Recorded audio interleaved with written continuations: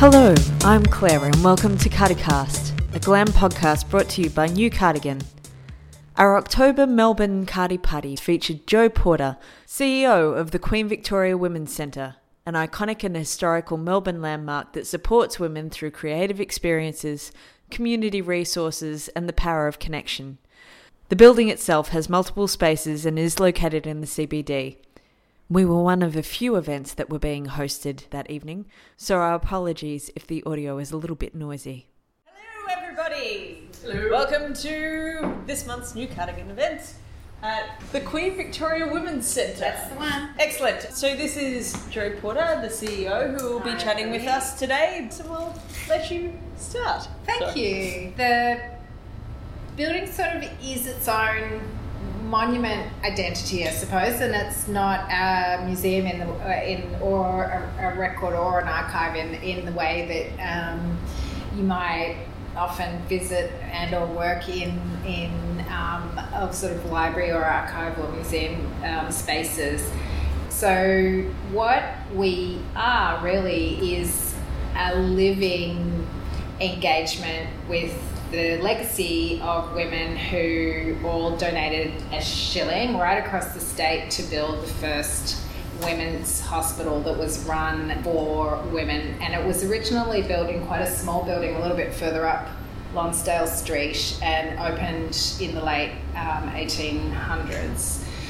The main Melbourne hospital was on this site but didn't completely cover the block at first, but gradually the block from Swanson to Russell and right over to Little Lonsdale, so through to the State Library, was covered by towers of this kind. And then there was a tennis court and other sort of outdoor facilities for patients and staff and so on out there. The regular Melbourne hospital moved during the early 1940s, and the women's hospital moved into the hospital that covered this whole block, and it stayed with the for women by women dedication, and was certainly a place where, you know, it was a maternity hospital. The Jessie McPherson Hospital was one of the big, was next door. That was the wing where a lot of women, including me, of my age and a lot I guess, were born in the next block where that office tower is now. The building also really provided patch-up and emergency health to women who had abortions over in Little Bourke Street and come here to be patched up after things went wrong. Into the 60s and 70s, it was where IVF began. It was where Auntie Carolyn, who is one of the Woonwurrung elders, is the mother of the first Aboriginal IVF child that was created and also born in the hospital. Gradually, as the medical system was rationalised and the suburbs extended out, it became apparent that the hospitals themselves as buildings weren't necessarily keeping up with the ways that hospitals move patients around, but also that it was such a schlep into the city for people to come that there was a big movement in the 70s to get hospitals built out in the suburbs so that people didn't have to travel as far. So the Alfred and St Vincent's are really the big, and then the cluster in Parkville are really the big inner hospitals, but Monash centred its women-focused care out at Clayton, and Prince Henry's was closed down and so on. So the building became effectively derelict for quite some time during the early to mid 1980s, and then there was a big push as building developers started getting their, taking a look at the site and trying to figure out how they might make the most of it, and approaching the state government. There was a big push by women over really the course of sort of 6 or 8 years to preserve this or all of it as a building for women, and then gradually they got chiselled back, and in 1994 this tower or pavilion was preserved, but the others were razed, and as you can see, there's office and shopping centre now surrounding us. As an exercise in urban planning, I would say it was kind of remarkably poor. The buildings around here haven't or are not standing the test of time. They're doing a lot of renovations and so on, but also there's a wind sort of cyclone that travels around this building, which effectively keeps it damp because it never gets any sunlight. So even though we've got the lovely little garden space out there, we only get sun for about an hour a day just when it's there as a sort of a stripe down the side. You can see where the green leaves are is where the sun is. And then down that western side, none of it gets any sun. And there's been a sort of a how do you deal with, I'll come to that later, but the kind of the way that the external areas of the building have been preserved has changed over the years, and I've been putting together a grant application for the City of Melbourne and the National Trust and that is around restoring the front garden area, because all of the railings actually got sent up to Parkville, and the garden actually changed from what it looks like from old photographs. Roughly every 10 or 12 years, the garden changed quite radically. And so now being able to say, well, how do we restore a garden? It's like, well, which bit are we going to, or which era is the sort of authentic era? And that's actually been a theme throughout the restoration period, because in fact the hospital working here pushed things in and out of doorways and moved doorways around, and actually the building leaked for quite a long time, so there was a lot of damage, and then the hospital fixed it and all those sorts of things. So it is quite a good lesson when you preserve a building, what do you preserve it to, and what are the standards you take it to, but also, and I suppose this is the thing that I'm working with now, is that what is the building for the future as a monument that is actually also about a long legacy of women who paid or donated their 1 shilling to get a women's hospital built in Melbourne, and then worked here, trained here, were treated here, and now the building is a home for organisations that include ourselves, and I'll talk a little bit about our activities in a second, but we manage the building, which was given to a trust which was created in 1994 by a state government act. So many of you will work for statutory bodies and understand some complexities around that. So we have a trust that is of 12 people. I think it's a third of them directly appointed by the minister, and the others all actually require approval by the governor and council. So we can be become part of a political conversation quite easily, as well as being an organisation of our own. So we sort of walk a fine line in that area, because everyone, again, has a different idea of what a building like this actually should be.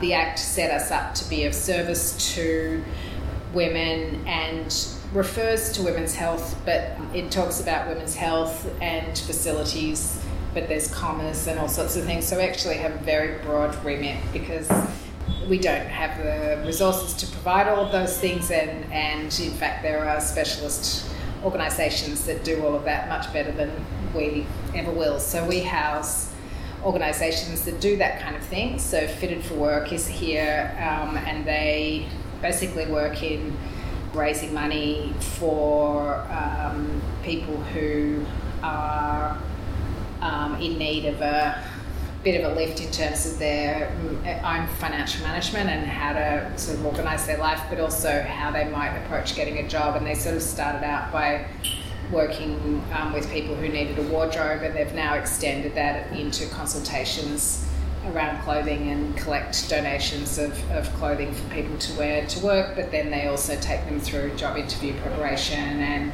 sort of managing paychecks and all those sorts of things. So they're here, as are Domestic Violence Victoria, which is the peak body of all of the domestic violence organisations in the state.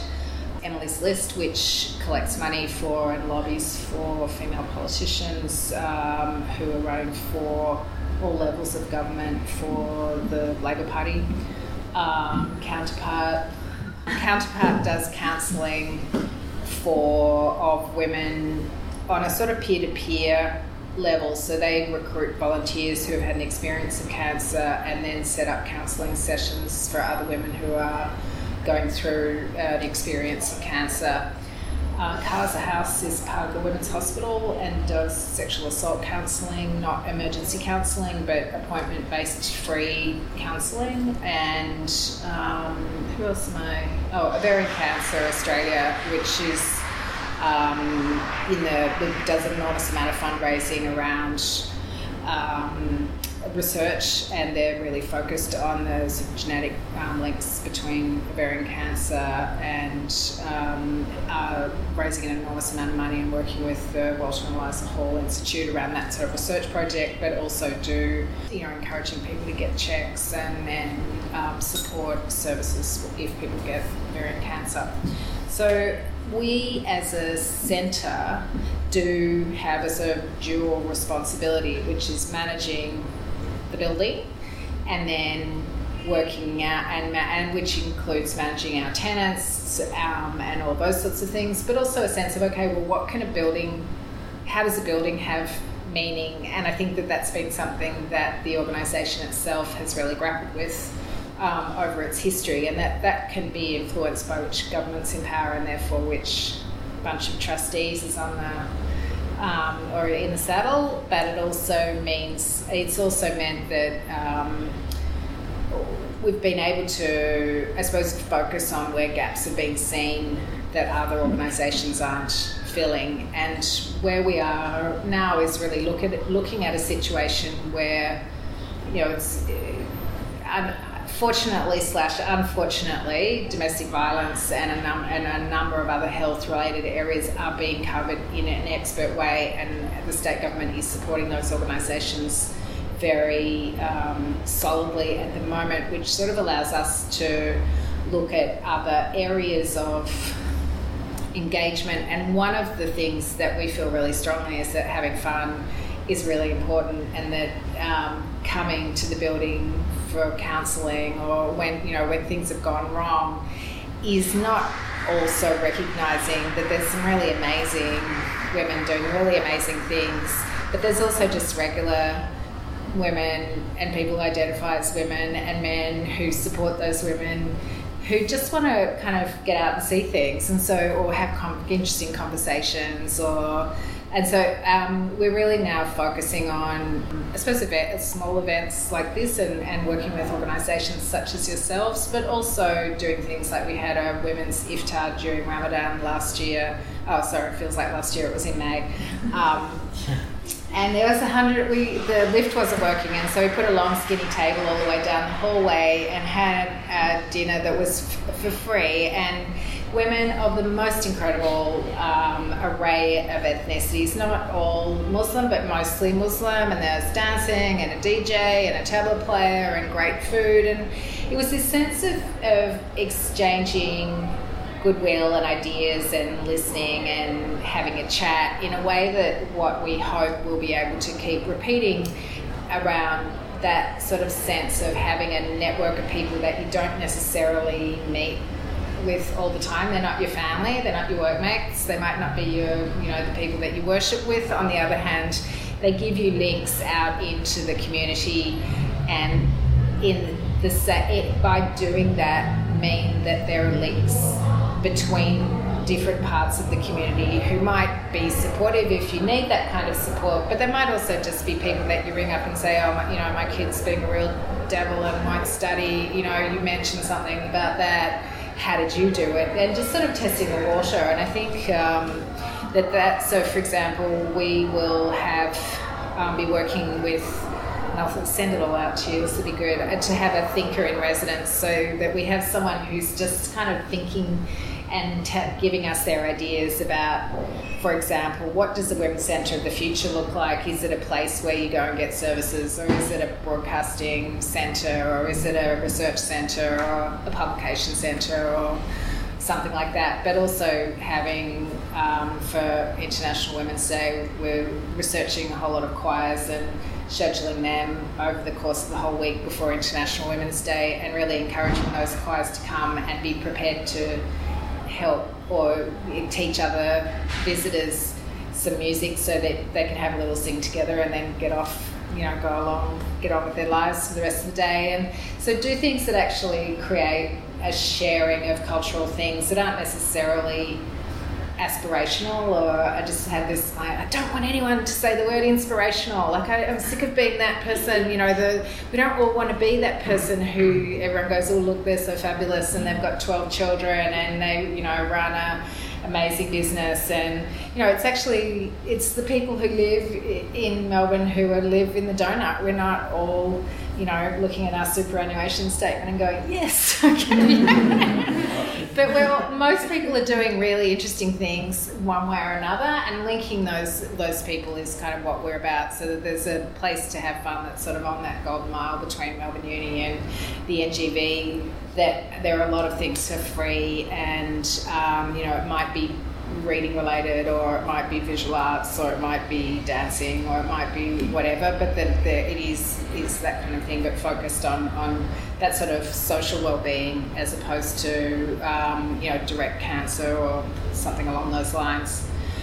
So as you can imagine, our archive is sort of rich, but it is actually in fact very small, because the hospital owned all the records that then went off to Monash. So a lot of our visual record is what we think of as ours, but it's actually held by the State Library. There's some at Public Records Office, and there's some at Monash. So we have images of nurses and babies sort of stacked up, and people lying in bunk beds out on the balconies when fresh air was very good, and all those sorts of things. There's been a couple of sort of quite modest publications about the hospital, which have been sort of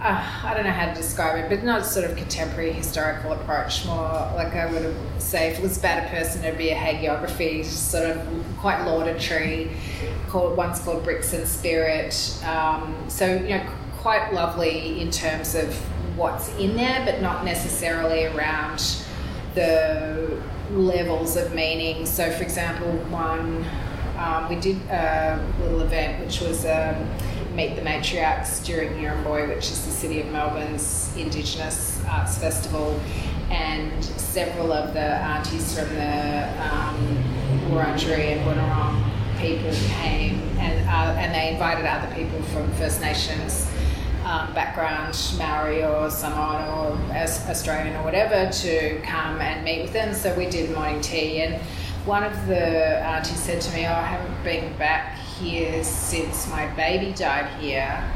Where do I find my records? And so in theory, all of that should be with Monash, but knowing actually who owns that and where it is and what those circumstances were is sort of a big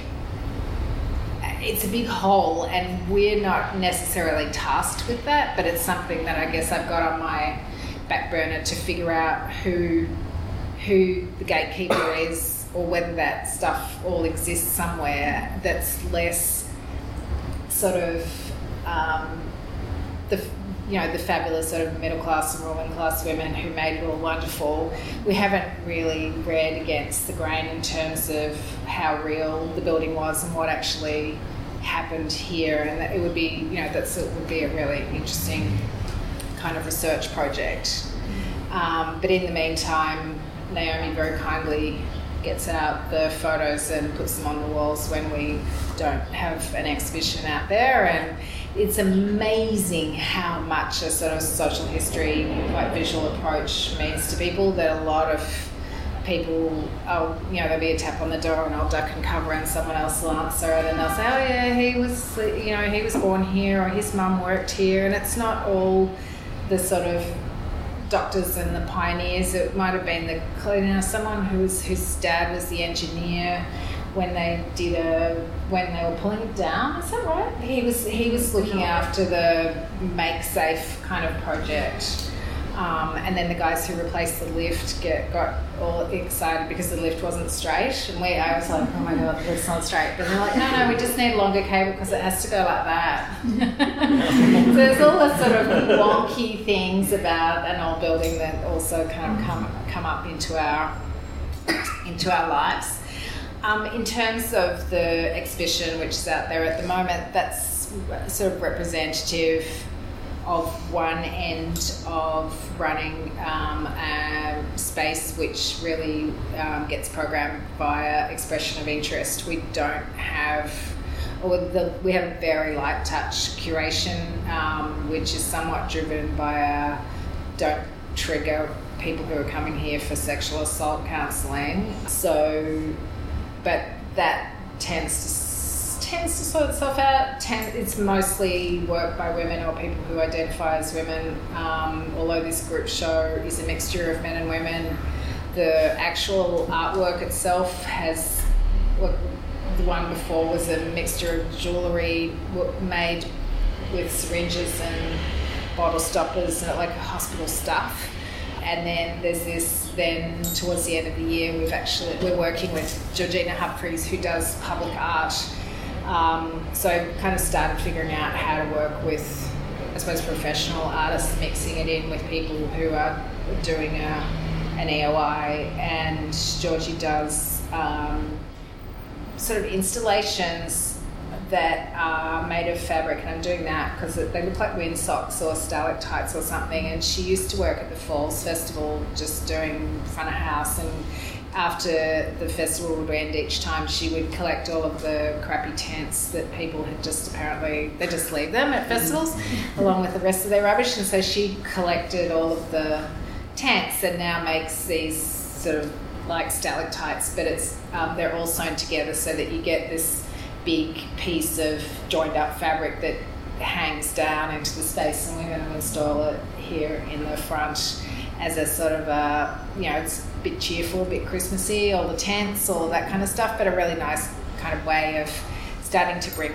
art making that's public art as opposed to hanging on the wall, kind of process-based work. And I'm hoping to work with these artists who work in a way that they call slow art next year, who are they make this giant weaving frame, those just a giant loom, and then they do a sort of woven thing with the random people who come through the building. So it looks like an installation when it's first set up, but it gradually gets a little bit more solid. So we've kind of got this mixture of art that's very much whatever someone's doing and finds out that they can exhibit here for free, and they send in an EOI, and gradually also moving towards some work that I feel and work with the rest of the team and kind of work towards making something that feels a little bit more statementy, but not so pretty enjoyable by the tenants, but also by people just walking through there and have to know anything about it. It's funny. Just walk through.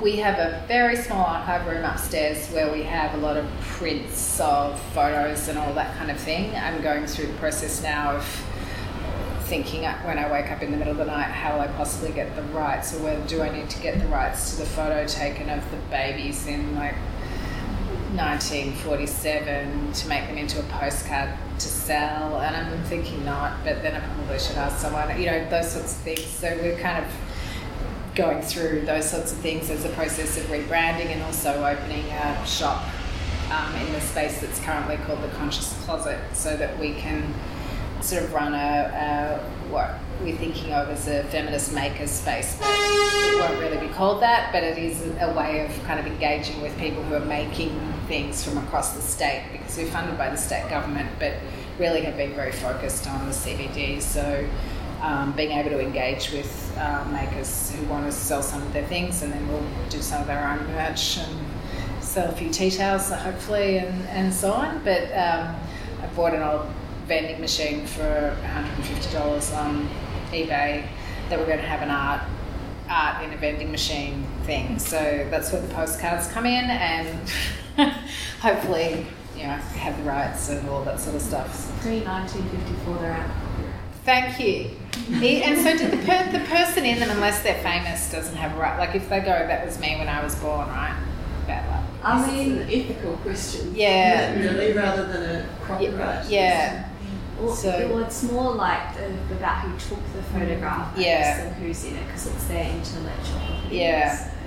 So that's where I need to go. You have mechanical rights for it because you have the photograph. So you have the right to the thing, but if you're reproducing it, then I don't have the rights, and then I have the money. Intellectual property at that point. But if the intellectual property isn't in play, you're good. Yeah. Essentially. Yeah, and if it's out of copyright, any photographs taken, Yeah. Good to know.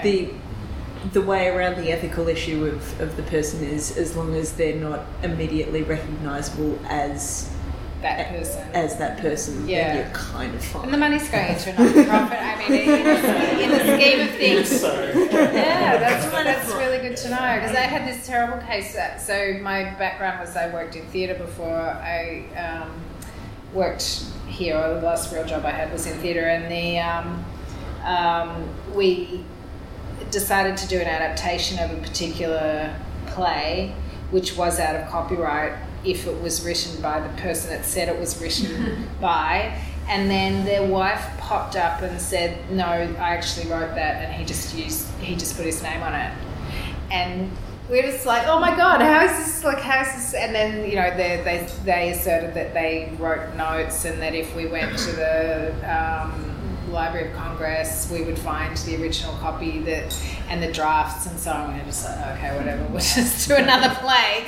But it was a really who went like that for the photograph, and anyway, it's a very interesting area. So that's probably about the end of my spiel. I think I started by saying we kind of feel like we're a monument but not a collection, and what we do really have, I think, is a collection of stories that are heritage stories that haven't necessarily been tapped or explored or told in a way that work in a contemporary context, and certainly the more contemporary historical or ways of telling history haven't been applied to that, so hopefully someone does.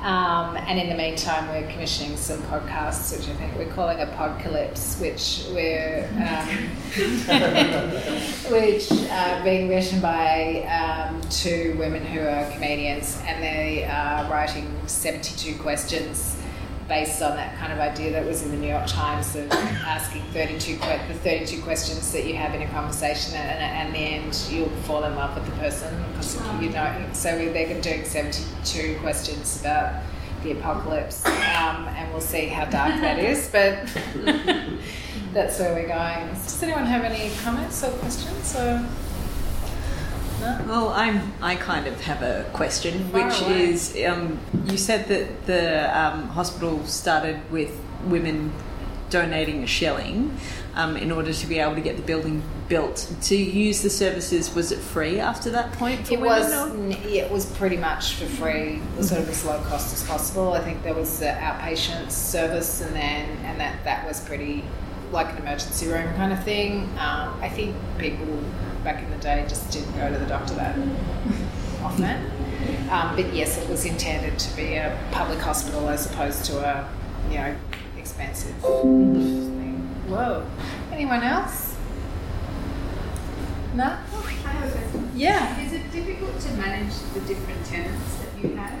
Is it Yes. quite tricky? It can be very tricky. So, for example, when we were working on our new strategy, they were the stakeholders I really had to talk to. And for example, Casa House, who are doing counselling all day, don't really want us to up the use of the building, because it will create noise and all that kind of thing. And so balancing, I suppose, the other 2 million people, women in the state who have a stake here versus, the rights of the people coming to counselling.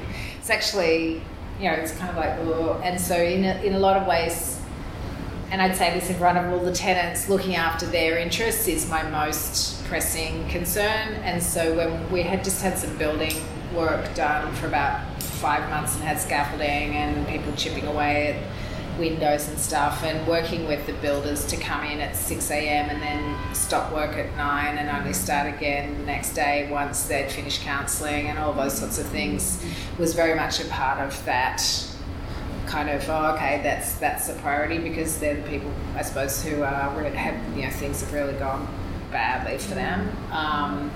And then other than that, it can be the mix of people. So fitted for work is quite often seeing people who's, I don't know, I guess you'd say their social framework has really come adrift, or was no. So we just might not share this, one doesn't share the same values with everyone one comes across. But for example, there was an exhibition of ceramics, and someone who came to Fitted for Work just helped themselves to the ceramics. And so, that thing is like, oh, well, okay, so do we apply our don't steal things from the art gallery moment, or is it, they're there, so maybe that person just takes them, and then, finding out that person had actually been making or sort of collecting people to come and use the Fitted for Work services, and then taking the clothes back from them and selling them, and sort of uncover, there's the whole building full of do-gooders, and then the sort of like the complexity of that is actually that's really interesting. So in fact, most of the tenants are very well intentioned, mostly very well educated and good negotiators. So, mostly we get along, but it is juggling the kind of priorities of people, and sometimes we just think, oh, seriously? With this sort of space, you started as a hospital. I imagine you probably get quite a few people who have those associations with the place, whether it's like they're born here, or they had kids here, or they were treated here. Do you often get inquiries from people who do want to see those records, like you mentioned, being at the State Library or at Monash? And how do you sort of work through those? Do you have a close relationship with Monash or SLB? I sort of wish we had a closer relationship with Monash, and it tends to be ad hoc. So I was standing out in the corridor the other day, and a man came and said, "Oh, didn't births, deaths and marriages used to be here?" And the answer is no, but that's not really what he wants to hear. And then he's an older man. He said, "But I thought it was here." And I'm like, "No, it's not here. I've got my phone. I'll look up. It's in Collins. It's at 595 Collins Street or whatever. It's way down the other end of town." But I know that there used to be a births, deaths and marriages office somewhere up there in Russell or exhibition, so he might have just recognised the building, and all the buildings turned around and he came in. We'll get questions from people about where something might be, and mainly try to help them very specifically, rather than just saying, here, contact Monash. It'll be like Naomi quite often comes across them because she's dealing with the public spaces, but we're all kind of become somewhat accustomed to where to send people for various things. The weirdest one was someone coming to say they wanted to report themselves for having overstayed their visa. It's like, just do it. But there's somewhere where you can report yourself. I think it's in Queen Street, and his English wasn't super great, so I think he might have just looked up and seen Queen, and I was like, no, there's a place over near the Queen Victoria Market actually where you can go and overstay your visa. Yeah. Where in Monash are the records kept? Is it in the Monash archives, or is it in a different I think part because it's medical? It's that one. Well, because it's medical, I think that's a whole other thing, and I think that probably Monash sent different bits to different. So IVF would have all gone to their Monash clinic, whatever it's called. I think, and definitely don't quote me on this, but I think a lot of the records just went away, that they got damaged or they got wet, or that they're just in a box somewhere and no one really knows where they are. So for example, with Auntie Sita, the woman who asked me about where her baby might have been buried, I wouldn't even know where to start, except that there is an Indigenous Studies program at Monash. And it's like, well, maybe someone's done a PhD, something, so that's on my list as well. Yeah. A lot of potential projects around that archival material, and even whether there was some way to bring some of that into here where people could access it. Yeah. The post. It's difficult with medical records. Yeah, exactly. It's really difficult. Exactly. And a woman who was on our trust for a little while is also the chair of the Public Records Office, and she said that there's becoming a much higher demand for people who were adopted or part of an IVF program to see whether they can figure out whether there's any hereditary health conditions, and that's starting to become apparently a thing for prof, because the people saying, well, and then they go, oh, have you got permission from the adoption, blah blah. Like the complexity around health records is quite substantial, but the architectural stuff is super interesting, and working occasionally, just working on this grant application has been really fun, because the woman the architect who's helping out was going, oh no, that species wouldn't have been. I'm like, oh, well, this one will grow. It looks like, but it's really interesting looking at old photos. Most of them taken actually from that corner of Swanson and Lonsdale, so you can't. Not many of them are totally facing the building, but you can see in one era tall poplar trees, in another era a whole lot of palm trees, and it's really quite a big variety of Would it be possible to recreate it though with the wind tunnel? No. You have to really take that into account. Yeah, so I think we'll go with a kind of, we're going up. Exactly. Well, there's all of those sort of Edwardian vibe plants that actually, like hellebores and all that sort of stuff, that'll grow low and don't need a lot of sun.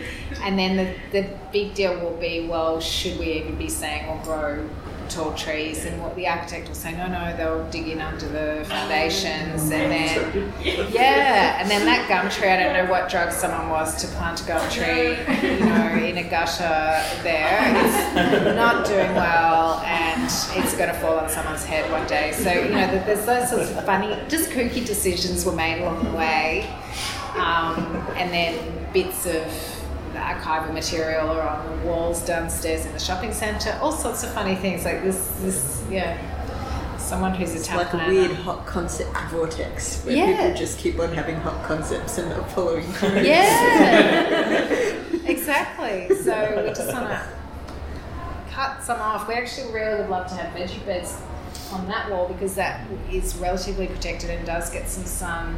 And we were thinking it would make an attempt to address the beer bottles and stuff over the fence, that making it more attractive would make it something that people would be more respectful of. And we'll see, maybe, yeah. So I'm not out there with the pinchy thing, getting the bottles and cans out of the gutter. Yeah. So shall I leave you all to have a cup of tea and a gossip about what's going on at work? Yeah, I think that sounds amazing. Thank you so much. Thank you. That was Jo Porter, CEO of the Queen Victoria Women's Centre. Thanks for listening, folks. If you'd like to get in touch with newCardigan, you can find us on Twitter, Instagram and Facebook, or at our website, www.newcardigan.org. We hope you have enjoyed this episode. Remember to keep an ear out for more cardicasts, and check out our website at newcardigan.org for events, merchandise, news and more. And remember, folks, JFDI.